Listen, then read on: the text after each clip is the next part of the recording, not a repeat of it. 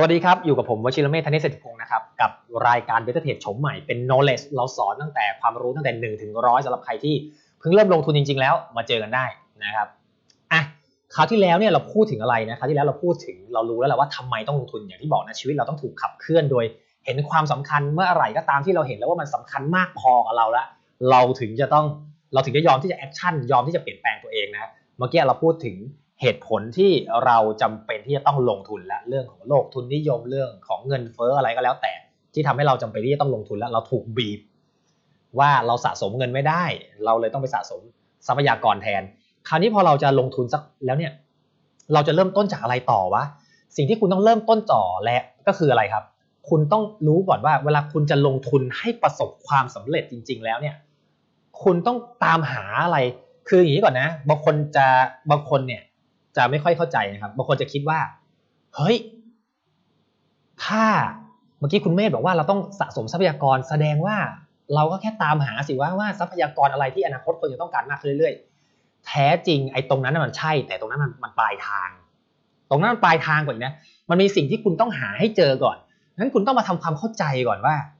เฮ้ยมันเป้าหมายที่แท้จริงที่คุณต้องหาให้เจอคืออะไรเป้าหมายที่แท้จริงที่คุณต้องตามหาให้เจอคืออะไรนะครับเราไปเรียนเป้าหมายที่แท้จริงกันก่อนสิ่งแรกเลยที่คุณจริงๆต้องตามหาให้เจอก่อนอย่างแรกจริงๆเป้าหมายที่แท้จริงนะครับลายมือผมก็จะเปลี่ยนไปไม่แน่นอนนะครับละ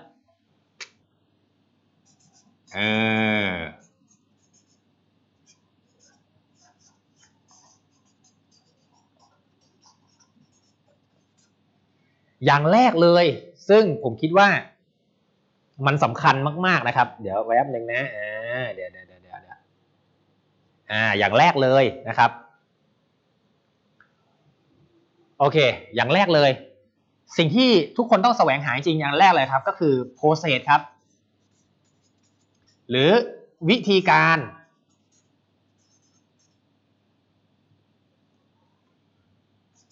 ที่เราจะสามารถ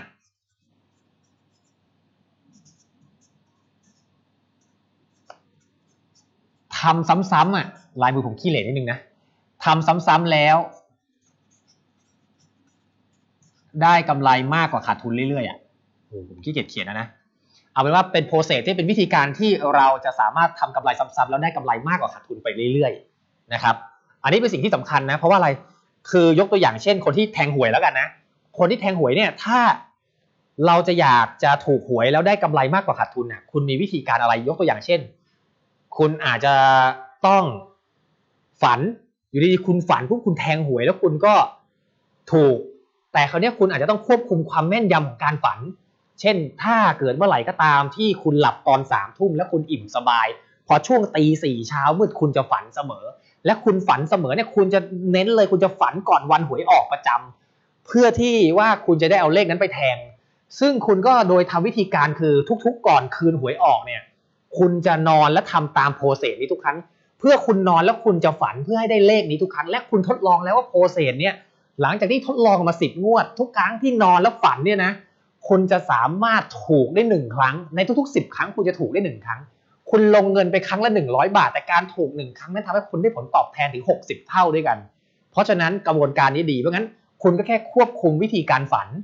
บางคนอาจจะใช้วิธีการอะไรครับไปขัดต้นไม้แปลกประหลาดหรือไปไหว้สิ่ง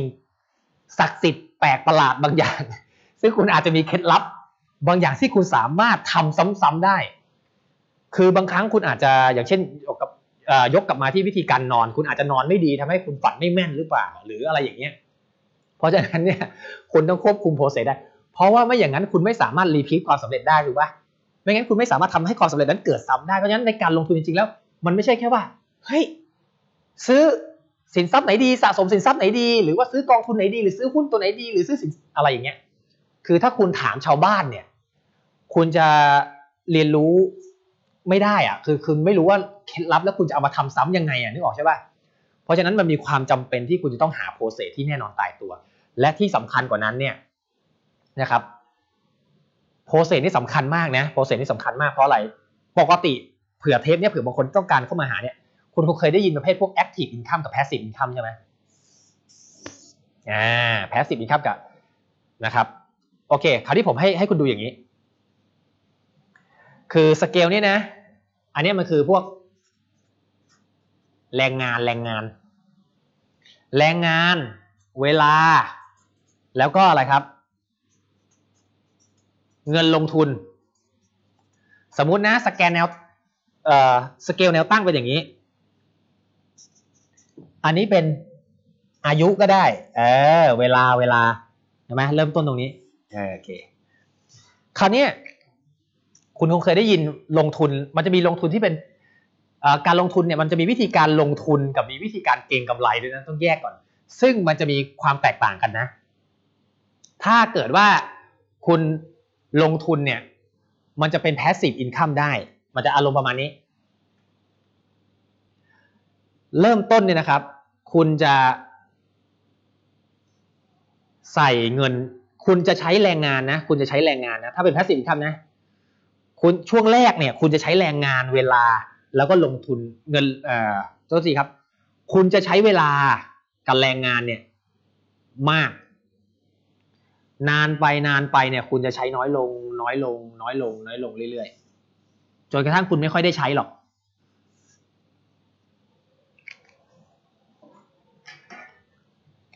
แต่สีแดงเนี่ยคือเงินลงทุนของคุณนะเริ่มต้นเนี่ยถ้าลงทุนเนี่ยคุณจะใช้แรงกับเวลาเยอะแต่คุณจะใช้เงินน้อยและช่วงแรกเนี่ยคุณจะขาดทุนด้วยนะเงินคุณจะหายไปเพราะว่าคุณเริ่มต้นคุณไม่เก่งเงินคุณจะหายไปนี่แล้วสุดท้ายจะเป็นอย่างนี้จุดที่มันเป็น passive income คือจุดตรงนี้ไงไฮไลท์คือจุดตัดตรงนี้ใช่ป่ะมันจะเป็นจุดที่สำคัญก็คือว่า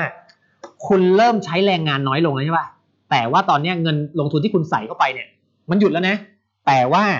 ไฮไลท์มันคืออย่างนี้สีดำที่ผมจะเขียนเนี่ยเป็นมูลค่าการลงทุนนะเริ่มต้นเนี่ยมันยังเสมอตัวก่อนเสร็จแล้วเนี่ยช่วงแรกมันจะขาดทุนลงทุนไปขาดทุนแน่นอนหลังจากนั้นเมื่อคุณเก่งขึ้นเนี่ยนะครับมูลค่าการลงทุนคุณจะเพิ่มขึ้นเรื่อยๆในขณะเดียวกันเมื่อถึงจุดหนึ่งแล้วเนี่ยคุณจะหยุดใส่เงินเข้าไปเพิ่มแล้วจุดตรงเนี้ยเป็นแพสซีฟเต็มตัวเลยคำว่าแพสซีฟไม่ได้หมายความว่าคุณไม่ลงแรงเลยนะคุณลงแรงกับเวลาระดับหนึ่งแต่คุณไม่ลงเยอะเหมือนช่วงแรกคือคุณเหนื่อยตอนแรกสบายตอนท้ายเสร็จแล้วไอ้ตรงเนี้ยคุณใช้เงินน้อยตอนแรกแล้วคุณก็เมื่อคุณเก่งแล้วใช่ป่ะคุณก็ค่อยๆเพิ่มเงินแล้วทรัพย์สินคุณจะเพิ่มขึ้นเรื่อยๆทรัพย์สินคุณจะเพิ่มขึ้นเรื่อยซึ่งโดยธรรมชาติสัดส่วนทางนะผมบอกกราฟนี้ก่อนโดยธรรมชาติคนนะคิดสวนทางคนตั้งใจว่ามาถึงตั้งใจจะขี้เกียจเลยได้บอกว่าคือใช้เงินเต็มแม็กแล้วก็เริ่มต้นจากขี้เกียจเลยคือสลับกราฟกันโดยธรรมชาติจะไม่รอดเพราะอะไรเพราะเริ่มต้นคุณไม่เก่งใช่ป่ะความรู้คุณไม่มีส่วนใหญ่เริ่มต้นจะขาดทุนเพราะงั้นโดยเริ่มต้นเนี่ยเงินคุณจะน้อยลงเรื่อยๆคนจะน้อยกว่าคุณจะเก่งแล้วคุณก็ต้องทำกำไรคืนมันจะยากนึกออกใช่ป่ะเพราะงั้นอันนี้คุณต้องเข้าใจก่อนงั้นไอสิ่งที่คุณจะทำสิ่งที่คุณจะสามารถทำให้เกิดลูปแบบนี้ได้ลงทุนให้เป็น passive income ได้แสดงว่าคุณต้องมีไงครับคุณต้องมีขั้นตอนที่ไงแน่นอนตายตัวใช้ซ้ำๆได้ระยะเวลายาวนานใช้ได้ยาวนานแค่ยาวนานไม่ได้ใช้ไปได้ตลอดนะเพราะว่าด้วยกฎซีโร่ซัมเกมเดี๋ยววิธีการนี้มันจะเสื่อมไปเองแล้วมันจะใช้ไม่ได้ไปเองคือคุณก็ต้องมารีโปรเซสเพราะฉะนั้นเนี่ยนะครับคุณเลยจะงั้นสิ่งที่คุณตามหาย้ำคุณตามหาโปรเซสที่แน่นอนตายตัวย้ำนะคุณตามหาโปรเซสที่แน่นอนงั้นเป้าหมายของการลงทุนคือไม่ใช่ว่าไปหาว่าจะซื้อสินทรัพย์ตัวไหนแต่ต้องการทราบว่าเราจะมีวิธีอะไรถึงจะรู้ว่าสินทรัพย์ตัวไหนเนี่ยควรจะลงทุนนะได้โปรเซสนี่เป้าหมายที่แท้จริงอย่างแรกนะอย่างที่สอง คุณเนี่ยไม่ได้ตามหาแค่โปรเซสหรอกคุณไม่ได้ตามหาแค่โปรเซสหรอกสิ่งที่คุณต้องตามหาจริงๆมันมีอีกขออนุญาตนะฉีกทิ้งนิดนึงเลียวมากๆนะเป็นเทปที่เลียวมากๆโอเคสิ่งที่สองที่คุณต้องตามหาคืออะไรคือความสามารถในการตัดสินใจบนความไม่แน่นอน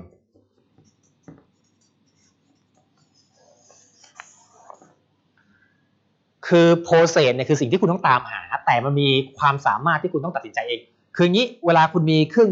มือโปรแกรมอะไรก็แล้วแต่โดยธรรมชาติจะเป็น Data นะคุณจะมี Data ในการประกอบการตัดสินใจแต่เนื่องจากว่าการลงทุนเนี่ยต้องบอกอีกก่อนลงทุนเนี่ยเท่ากับเสี่ยงเท่ากับไม่100%ใช่ป่ะไม่ 100% เท่ากับไงถูกสลับผิด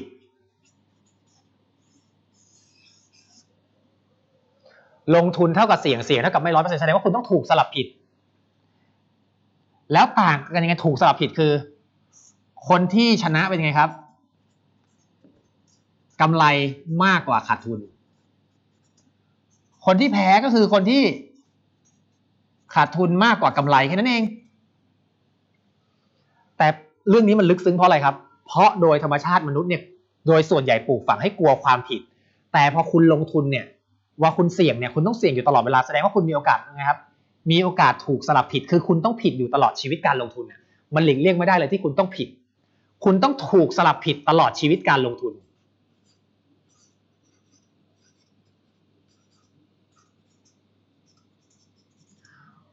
คุณต้องถูกสลับผิดคราวนี้ปัญหามันคือเราสังเกตนะเวลาใครที่ลงทุนผิดแล้วคุณจะเฟลนะคุณจะไม่กล้าตัดสินใจเหมือนถ้าเกิดว่าคุณตอนเป็นเด็กก็ได้นะครับมันเป็นเรื่องเมมโมรีโดยธรรมชาติเลยเมื่อไหร่ก็ตามที่คุณท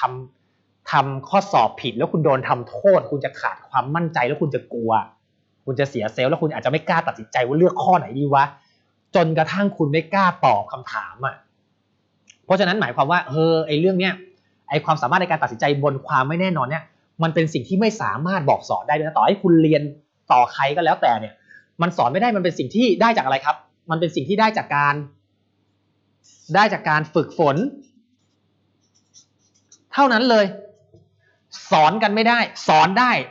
แต่สอนได้อย่างเดียวแต่ได้ไม่ได้อยู่ที่คุณต้องฝึกมันเองไม่มีใครป้อนคุณได้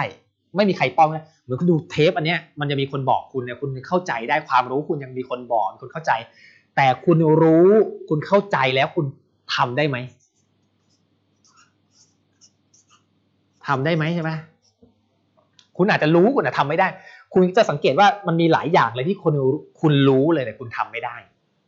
อารมณ์คล้ายๆกันเลยลงทุนมันก็มีอารมณ์ประมาณนี้คือมันมีช็อตที่คุณรู้แต่คุณทำไม่ได้ซึ่งสิ่งนี้เป็นสิ่งที่คุณต้องฝึกเองบอกสอนกันไม่ได้คือความสามารถในการตัดสินใจบนความไม่แน่นอนถ้าเกิดว่าคุณสำหรับใครที่มาเรียนเทปนี้แล้วคุณต้องใช้เครื่องมือในการลงทุนของเราอะไรก็แล้วแต่เครื่องมือมันก็บอกซึ่งมันไม่100%น่ะแล้วคุณต้องตัดสินใจบนความไม่100%เนี่ยคุณจะกล้าตัดสินใจไหมอย่างแทงหัวก้อยแทงหวยหรืออะไรแบบนี้นะครับแต่จริงมันมีหลักการของมันไว้โอกาสก็เรียนแต่ว่าความสามารถในการตัดสินใจบนความไม่แน่นอนเป็นสิ่งที่คุณต้องตามหาอย่างที่2นะอย่างแรกคุณตามหาโปรเซสแล้วใช่ไหมอย่างที่2คือความสามารถในการตัดสินใจบนความไม่แน่นอนอย่างที่3คืออะไรอย่างที่3คือนิสัยที่ถูกต้องในการลงทุนบางคนเรียกวินัยก็ได้คือมันจำเป็นเพราะอะไรคือเนื่องจากว่าเวลาคุณลงทุนเนี่ยคุณต้องลงทุนไปตลอดชีวิตไงคือบางครั้งคุณเสี่ยงครั้ง2ครั้งถูกเนี่ยไม่ใช่เรื่องแปลกแต่ถ้าเกิดว่าคุณต้องเสี่ยงเป็นพันๆเป็นหมื่นๆครั้งไปตลอดชีวิตเนี่ยคุณจะทำยังไงให้คุณมีความสามารถในการมีคุณภาพในการตัดสินใจเป็นหมื่นๆครั้งได้เหมือนเดิมซึ่งโดยธรรมชาตินิสัยเนี่ยคือความเคยชินงั้นมันมีบางอย่างที่คุณต้องทำให้เกิดความเคยชิน คราวนี้มันมีสิ่งที่คุณไม่ค่อยคุ้นเคยแล้วคุณก็ต้องมาเปลี่ยนมาทำพอคุณมาลงทุนคุณมีวิธีการคิดหรือวิธีการมองไม่เหมือนเดิมอย่างที่บอกแต่ก่อนคุณจะมายเรื่องของเงินแต่ตอนนี้คุณต้องมายเรื่องสินทรัพย์คุณจะไปสะสมสินทรัพย์อะไรดีมันเป็นเรื่องความอดทนคุณเสี่ยงตอนแรกแล้วมันอาจจะยังไม่ถูกอะไรพวกนี้มากมายนะครับเพราะฉะนั้นเนี่ยผมก็เลยบอกว่าเฮ้ยมันมีสิ่งที่อย่างที่3เนี่ยที่คุณจำเป็นต้องตามหาและคุณต้องทำให้ได้ถ้าคุณ